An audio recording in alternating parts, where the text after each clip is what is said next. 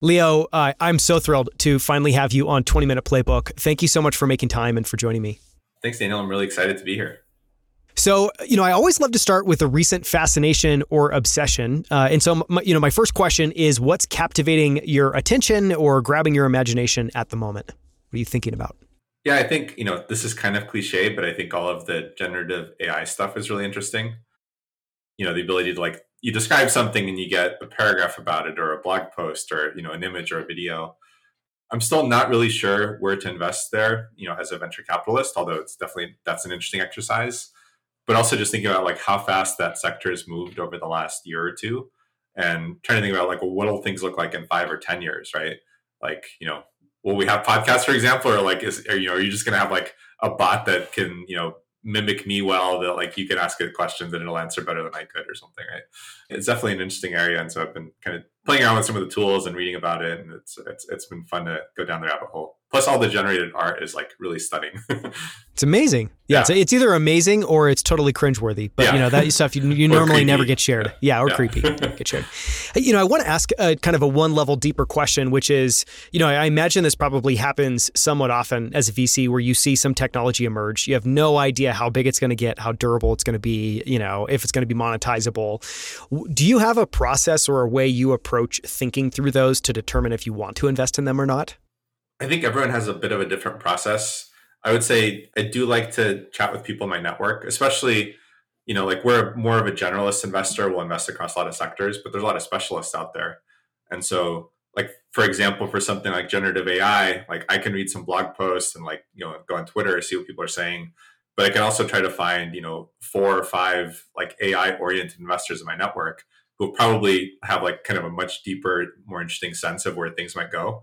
And then I'll ask them for their thoughts, we'll kind of compare notes. And I think that's a good way to learn. I do think also reading and Twitter and, kind of playing around with the tools yourself is interesting. Yeah, that's a great way. Okay, moving on. You're one of 3 co-founders and general partners at Susa Ventures, where you've been part of some incredible investments, Flexport, Steady, Andela, Robinhood. The question that I wanted to ask, I'm going to ask a couple of questions around Susa Ventures, is if you had to compress down the common traits of the best founders you've worked with, what would those be? And how do you think about what those common traits are? I've tried to do some retrospective analyses on the investments we've made and kind of try to figure out what made some of the ones that have done better, was there something in the early days that predicted that? And I would say on the founder side, probably the 3 things we've seen that make a difference is, one is it's somebody that is great at inspiring people to work with them, right? And that could be charisma. It could be, maybe it's not charisma. Maybe it's you're in some sector that people are really, excited to be a part of, right? Maybe you're helping with education or healthcare or climate change or things like that. But just basically somebody that, because of either personal traits or traits about their company, they're going to have an easier time recruiting investors and employees and customers. So I think that's an important trait. I think another one is founder market fit, especially on the B2B side. What that means is, whatever product you're making, whatever, customer segment you're selling to, you have a little bit of experience with that segment. Maybe you would have been the ideal customer in a previous job. Maybe you've worked with the types of customers that you're targeting, or you understand the industry well. I don't think this is a requirement, but it's definitely something where you can avoid a lot of newbie mistakes in a sector if you have a little bit of experience in the sector. And I'd say the last one that's maybe a little bit more unusual is I think just not uncomfortable to, not afraid to do things that feel uncomfortable or foreign. Because I think especially for a CEO, the company changes so much between, one person and 1,000 people, and your job changes a lot. And there's going to be parts of it that you that you don't want to let go of, but you have to, right? Because maybe you write some code on day 1, you shouldn't be writing it on day 1,000. And on the flip side, there might be things that you don't want to do, maybe you don't want to fire people, you don't want to manage a big team or manage managers. And those are also things that you just have to be willing to be it's not comfortable or it's not something I love doing, but I just got to do it for the company. And so I think people that have that attitude tend to do a bit better. Yeah, it seems like that last one you cited is really helpful in terms of founders not being the bottleneck for their own company's growth, which is obviously going to be important. You don't want to, gate that any more than you need to. Switching over, if you had to try to compress down everything you've learned about making good early stage bets, because you guys are seed focused. So early stage bets on either founders, problem spaces, and products. What would those be? Are there any rules of thumb? Is there anything emerged from that retrospective? Yeah, I would say, It's a broad question, so my answer will be maybe a little bit higher level. As I mentioned, I think founder market fit is important, and I would say like the more complex or antiquated a domain, like I think the more value there is there, right? So if it's like the kind of industry where like a new college guy could figure it out in a month, then great. Like you don't need founder market fit.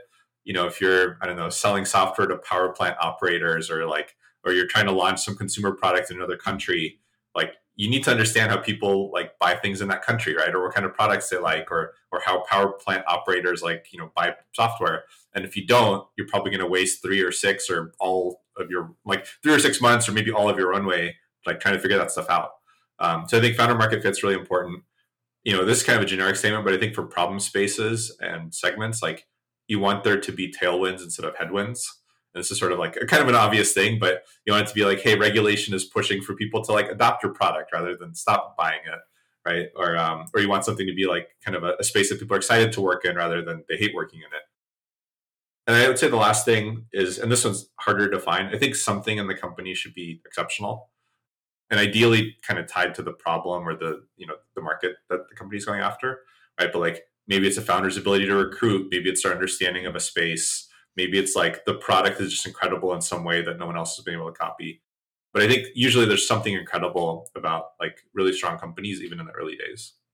Yeah, there's some area in which they like spike off the charts and in which they're just incredibly impressive. Yeah, that makes sense. So, I want to kind of flash back a little bit. You've been building Susa now. You guys founded it in 2012. You've been building it, for roughly 10 years.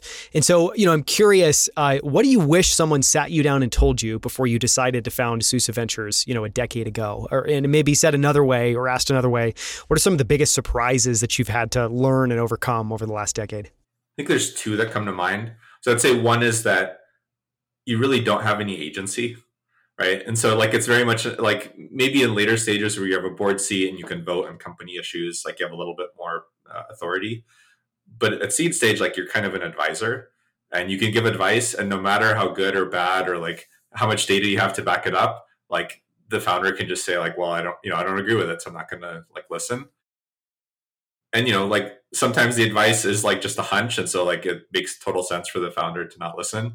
And other times you can say something like, oh, I've seen 30 companies do this, 29 of them failed, I don't think you should do this. And and the founder can still be like, well, I think I'm going to be one of the 30, like screw you. And all you can do is kind of like sit by and be like, well, I hope it works out. But I think that lack of agency was something that surprised me. And I think the other thing is just like the feedback loops are really poor, right? In the sense that for like a really good company, it might take them, 6, 8, 10 years to like before the IPO or have a great exit. And along that journey, like you don't really know how, it like, was this a good investment or not? And there's kind of short-term indicators that might suggest if it was good or not, but like even those are pretty misleading, right? Like maybe somebody raises more funding, and so that seems like a good sign, but that doesn't mean anything about long-term success. Like the company could still fail. And so it's just very hard to kind of fine tune your own ability to like pick companies, figure out like what's good and what's bad and what to look for and what not to look for. So I think that was kind of a surprise. Yeah. On the agency side, it's fascinating observation. I haven't heard anyone, kind of state it quite that way. Has just experiencing that, I don't know, friction or inability to try to shape things a little bit more actively, made you all think about trying to get a board seat? Are you just philosophically opposed to that? I mean, has that made you question doing more to try to have more agency, or is it just more accepting? Nope, it's just part of how it works. Yeah, I think it's probably more accepting and being zen about it. I mean, because the truth is like, in the end, it's the founder's company, right? And so like, I don't like, unless there's fraud or something, I don't really feel like it's my place to be like, hey, you want to take a product in this direction, I'm going to overrule you and you go in that direction. Like, I don't, so I'm not really interested in board seats from that perspective. I think if anything, like one is it's made me a little bit more zen about, like I said what I said, I tried to give whatever data I could. And then, now it's out of my hands. And then I think the other part is like just trying to, find ways to be more compelling, right? Maybe it's presenting more data. Maybe it's connecting somebody to like another founder that did something that worked or didn't work before that the founder's considering, stuff like that. Okay, I want to switch it up and talk a little bit more about just your day to day. I know you work incredibly long days. You're mostly seated, just meeting with an incredible number of founders during the day. So one of the questions that I wanted to ask is what sorts of values or standards you bring to your work every single day, and what's important to you about how you show up, both for the founders and for your team at Susa Ventures. I mean, I'd say for me, like kind of honesty and integrity and like personal reputation are probably my top priority. Because I forget who it was. Maybe it was like the Charlie Munger or something that said, like reputation takes like decades to build and like seconds to ruin. So I definitely believe in that. I always want to feel like I'm doing the right thing or like I'm doing right by founders, by my team. So I think that's a top priority. I would say in terms of how I like to work with people, I try to be non-judgmental and just like kind of help wherever I can. And I would say like that's regardless of like if a company is doing well or poorly. And I think there's a few reasons for that. I think one is like honestly being judgmental doesn't really help, right? So like if you do something and I'm like that was stupid, like okay, that's not really going to improve the company from here on out. But I think also if you're not judgmental, like it creates a much better relationship, right? Where if the first time you tell me about a problem, I say it's stupid, like you're not going to tell me about the next 5 problems. But if you tell me about the first 1 or 2 and I'm like pretty easygoing about it, I'm like, well, what can we do to make it better? Then I think that creates a lot more trust and then like we can work together even more effectively in the future and just try to make the company more successful. And maybe the last thing I'd say is like, this is a little bit like, I don't remember the exact rules, but like there's like Asimov's rules of robotics, which is like, robots can't hurt humans. They can't like hurt themselves. And I forgot what the third one was. And I think a little bit of that is like how I think about working with founders, which is like, I think the company is the number one priority, which is like always just want to make the company successful because I think that makes everyone happy. And then a very close second is the founder. Right. So like, unless it's going to kill the company, like, very supportive of the founder. And then I think like Susa and my success are like tertiary. But on the flip side, I think if we can help companies succeed and help founders succeed, I think the success of Susa and myself will follow. Makes sense. I want to go a little bit more meta and talk about areas where you feel like you have an edge or a superpower. We're not really going to cover it in this episode, but you have a fascinating background where you spent, a number of years as an engineer working in a bunch of the best tech companies before becoming an investor. So you have this technical background. So I'm curious, what do you think of as your superpowers and how do those show up day to day in your work and or your life? A couple that come to mind. So I'd say one is, I don't talk about it too much, but like I'm really good at math, especially like, napkin math or like mental calculations. I used to be a math contest kid in high school and did pretty well in those. And I think that's actually like a pretty good asset because a lot of times somebody's talking about market sizing or business model or like, showing a financial projection. And I don't need to like kind of like go home and think about it for a few days. Like I can kind of look at it and be like, oh, you have this number here. Like you said, your margins are this. It doesn't really line up. Can you explain this? And so I think it's given me a good like BS meter and a good way of kind of like analyzing markets a lot of the time, like on the fly. And I would say as an engineer, I think like being a structured thinker is something that I'm pretty good at. And what I mean by that is like a lot of times like you have some complicated scenario and I'm pretty good at being like, okay, well, like let's map out all the paths. And like, if you do this path, like here are the things that can happen. And kind of really thinking about things in that structured, methodical way, which I think sometimes, uncovers like deeper problems or uncovers like creative solutions or things like that. So I'd say that's another strength. And maybe the last one I'll say is like, I'm not above doing like grungy work, right? So a lot of times like somebody will be like, oh, give me feedback on an app, right? Or like, send me like 30 investor intros and I'm happy to do that stuff. I just want to try to be helpful. I think there are definitely VCs like that, but there's also a lot of VCs that are sort of like, hey, I'll help you with like strategic advice from time to time, but I don't really want to get like into the nitty gritty. And I think a lot of times like that nitty gritty is actually like pretty valuable. Totally, because there's an enormous amount of work required in something like 30 introductions, as opposed to, a 30-minute strategic phone call on something that you're, naturally good at. Yeah, and I would say like, if you think like maybe kind of go back to the math thing, if you think of like, let's say a strategic, like an intro has some value, right? Like 10% chance to close a customer, the customer is worth like 10 grand. The difference between me sending like 5 intros and 30 is actually like a lot of money to the company. And so to me, it might feel like, oh, it's kind of annoying. Like I just have to send all these like emails, they all look the same. And it's like kind of busy work, but it's actually like, it could be really high value, right? Like I just have to do more of it. Yeah. Well, it is a good example there of like trying to compute the value of each of, the probability and the potential value of each of these introductions, and then thinking about that obviously compounded over different numbers. I want to double click on something you talked about there, which is, having a BS meter. And the question I guess I want to ask is, as you think about, meeting with founders, hearing pitches, trying to wade through learning about a company to making a decision, how much of that process is BS meter, where you're using the BS meter to effectively just try to say no to things or find areas of concern versus more kind of maybe topside or upside maximalization? Yeah, there's always a tension here. So I think on one hand, you're looking for something exceptional. And sometimes it's obvious. Sometimes you have to kind of ask a bunch of questions to see if there's something there. I think the BS meter is a big part of it. There are definitely like common categories of BS, right? So I would say like numbers is one. I would say like kind of self-awareness is another one, right? If someone's like painting a very rosy picture and anytime you're like, well, is this a risk or is this going to be a problem? And everything's kind of just waved off as like, no, like, don't worry about this. Don't worry about that. I think that usually signals, kind of like a little bit more smoke and mirrors and BS. But there is a tension, right? Because a lot of times, like even great companies, like they'll have some things wrong with them in the early days or some things that they have to figure out. And so you are trying to like find those things and be aware of them. And if someone like acts like there's nothing like, for the company to figure out, that's usually not a good sign.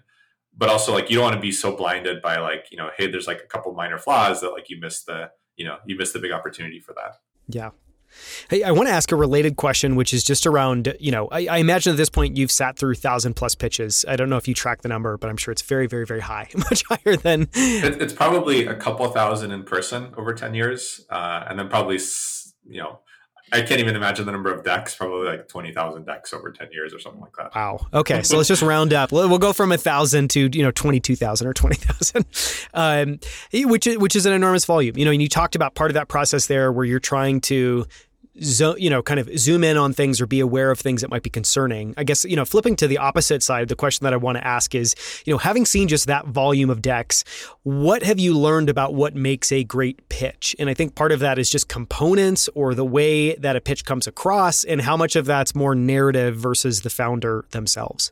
I think there's a few attributes to this. So first, you want to have like a good story arc, and you want to sort of like have the story build so that by the time you finish hearing the pitch, like the success of the company sort of feels inevitable. And by story arc, what I mean is like sometimes pitches just sort of come as like disjointed facts, right? Where, I can be like, oh, I worked at LinkedIn in the early days and then I started Susa. Oh, and by the way, like I was born in Russia and I lived in Cupertino. Like after we moved here, it was like, that's just like a bunch of random facts, but it's not coherent. But I think if you kind of paint this arc of like, okay, here's the problem, and then like a bunch of people have tried these different approaches, but here's how we're solving it. And we've got some validation from customers that this is the right approach. And like, you kind of keep building and building and building. And then by the time like the investor here like has heard the whole pitch, they're really excited and convinced. So I'd say that's one piece. Like you want to have that good story arc. To the earlier point, I think you do want to be self-aware and, kind of have a good sense of like, here's our strengths, here's the risks. And a lot of times that's presented as like, here's what we want to do in the next year or two to like eliminate those risks or figure them out. And then I do think some of it does come back to the founder, right? Which is like, is the pitch sort of like, is there a little bit of like charisma and energy and like excitement where you're kind of listening to them and you're like, okay, I really would love to work with this person. I think others would love to work with them, both investors and employees and others. And so I think that is like another element that's, it's pretty important. Yeah. I want to move to a very different topic. One of my favorite things to ask guests about is just their favorite books. And so kind of the way that I want to ask this question for you is, I'm curious if you could just share, just zooming way out, the books that have had an outsized impact on you just as a person. And then, putting on your kind of investor founder hat on, are there any books that either you see have a big impact for a large percentage of founders, and or are there books you regularly recommend to founders that you all invest in? Yeah, I would say, on the personal side, one book that really comes to mind is it's called A Guide to the Good Life. Maybe it's kind of a cliche thing to say, but like it's about stoicism. And it's like the only book I've read on the subject. And I found it really interesting because a lot of it sort of, I talked earlier about like kind of being able to be a little bit zen when you don't have agency. And a lot of the book does bring up things like that, right? Which is like, okay, you have one life to live, like, don't waste it being like angry or sad or like, frustrated with your situation or whatever. It's more like, hey, what's in your control? Like work on things that are in your control, try to make them better. things that are out of your control, like ignore them, right? Because literally, like they're out of your control. So stressing out or trying to do things to them like doesn't matter if you can't have an impact. It also talks about just a lot of these like stoicism related concepts, like being more happy with what you already have, right? And kind of reminding yourself of like how much maybe things could be a lot worse, right? And so I think that that's been like just like something that's really resonated with me in terms of personal attitude. On the business side, I'd say two books I recommend highly. One is called Traction by Gabe Weinberg and Justin Mares, and that one's about marketing. But I would say it's written for like almost for an engineering audience, where it's like before reading it, I always thought marketing and go to market was a little bit of like a fuzzy art rather than a science. And this book is very much like, well, here's an algorithm, right? Like, here's like a few dozen channels you could think about. And here's, you should like pick 10, do a bunch of like $1,000 experiments, pick 3, do like $5,000 experiments, and then like double, like go all in on the top one. And then here's like the mistakes people make in picking a channel. And to me, it's like this 150, 200 page book, but it's really succinct and crisp and tactical. And I found it really like a good recommendation, especially for founders that do come more from the technical and non-business side. And then another book I recommend a lot is called Monetizing Innovation. And that one's basically about how to price products and how to think about pricing strategy and how to think about pricing earlier on. And I think pricing is one of those like underappreciated areas because, like if I told a startup like, hey, can you triple your revenue in the next 2 months? The answer is almost certainly like no from growth, right? Because you probably can't triple your customer base in 3 months. But a lot of times, like you could probably triple it in a few months with like smarter pricing. And I think that's not like a lever people think about a lot. And a lot of times like the pricing is like just wildly under optimized. And so I think this is a good book to introduce people to how to think about pricing, how to optimize it, how to get more value from customers while delivering a lot of value to customers. Yeah. Huge plus one there, just to thinking about pricing, because I think a lot of founders either don't think about it way too late, or think about it two dimensionally, meaning like it's, just like, is it monthly? Is it annual? Is it this price point? Is it this price point? As opposed to thinking in experiments and more three dimensionally. I want to ask a question around habits. And, the question I want to ask is, what tiny habit or practice has had the biggest positive impact on your life and your work? And this can be anything, including super small stuff like just reflecting each night, planning your day each morning. What comes to mind? There's two that come to mind. One is I started working with an EA a few months ago, and that's been really game changing in terms of just like writing down a bunch of kind of playbooks and procedures, some for my EA and some for myself, just because there are so many things where like I do them one off, I do them every like 6 months or a year, and I kind of reinvent the wheel every single time, right? Like there'd be something like, oh, I need to renew my insurance, and it's like a 20-minute process. And it could be like 3 minutes if I just wrote down the steps once and followed them each year, but I never did that. And so I think starting to write down some of these things where I know I'm going to do something, on a recurring basis, and trying to make it as streamlined as possible for either for myself or for my EA that I work with. I think that's been like pretty helpful. And that's more of a small habit. I'd say one other one that like is a little more time consuming, but I found really valuable is just maybe every quarter or two, I'll try to review all of my investments, like basically all my investments ever, and just think about like what's happened with them in the last quarter or two. And is there like a new lesson I should be extracting there? And then, if there is, like, I'll try to write that down and kind of review those lessons from time to time. And I think that's helped me both, be a slightly better picker over the last decade, but also it's helped me like, have better advice for companies over the last 10 years, right? Because I actively reflect on like what works and what doesn't. And then I, incorporate that into when I talk to founders later on. Yeah, well, and that's a great example of like taking something where, to your point, the feedback loop can be just awful and happen over an 8 to 10 year period, and effectively forcing a feedback loop that's much, much shorter, and forcing yourself to reflect. Last question. If you could go back to the start of your career and whisper some words of advice, a reminder, anything, what would you tell your younger self? Well, this one's about the venture business, but I think it applies to a lot of other industries. I think there's like a lot of cargo cult thinking, if you've heard that term. I've not heard that term, actually. It was this really interesting term. I think Richard Feynman made it popular in like some commencement speech a few decades ago. And the gist was, and I might mangle this story, but like, I think it was during World War II, there were, like in some of the islands in the Pacific, you'd have US planes, fly by the islands, drop off supplies and then fly away. And, whenever that happened, like the native population of that island would see like somebody on the ground with like headphones kind of radioing into to a plane and being like, hey, drop off like some food over here. And after World War II, like the planes left, like the American troops left, And some of these like native populations, they made like headphones out of wood because they kind of thought like, oh, like if I just like speak into a device that looks like this, like I'll get food. But like that actually like that was sort of like the wrong lesson, right? It was like the superficial lesson. And I think there's a lot of that in a lot of industries, especially venture, which is like, oh, this is how things get done, or this is what someone successful did, so I'm going to copy that. But it might be that like, well, their success isn't from the thing you're copying, it's from like something else, and you're sort of like spending all your time copying the wrong things. And I think that's a lesson I learned pretty quickly in venture, because there were a lot of these like things people took for granted. Like, I'll give you an example. I was told like by a bunch of people early on to like not send direct feedback to founders if we passed. And the hypothesis, or like the thing everyone said, was like, oh, it gives you a lot of option value, because if you don't upset a founder today by telling them you don't like their company, maybe the next round, like they'll still come back to you and like, you know, they'll let you invest and you can invest later on, even if you miss something good. And my experience has been the opposite, which is like, I'll give people feedback and I'll be like, hey, here's some things I liked, here's some areas of hesitation. And, you know, I actually get a lot of founders either coming back to me for their next round or like sending their friends to me because they like the feedback and they miss it for most investors. And I think that's something where, you know, I just kind of thought about it more from a first principle standpoint, which is like, if I was a founder, I'd want to know like what people don't like.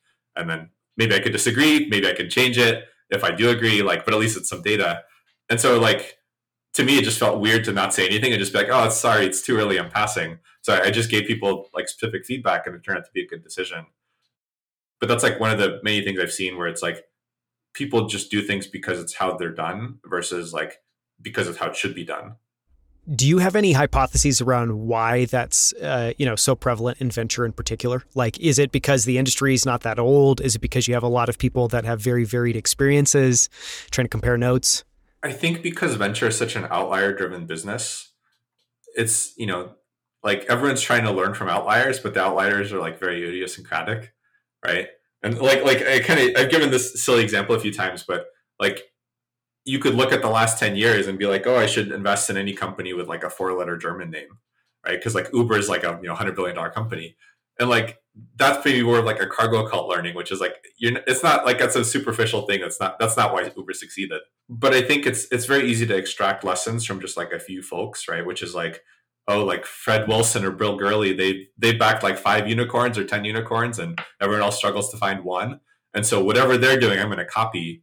And like maybe you're right, maybe you're not. But I think if it was less power law driven and less outlier driven and more like methodical and data driven, you could probably just look at the data and be like, oh, I should do this because like 80% of companies that succeed like do that, like want this, and I shouldn't do that because of the opposite. But because it's so outlier driven, like I think it's very easy to just overgeneralize from like really small samples. Totally. And it's really hard to your point earlier, there's lots of lessons you can learn that are the wrong lessons to take away from whatever particular data point or story, happened. This has been so much fun. Thank you so much for coming on, Leo. I really appreciate it. Yeah, it was a blast. Thanks for having me.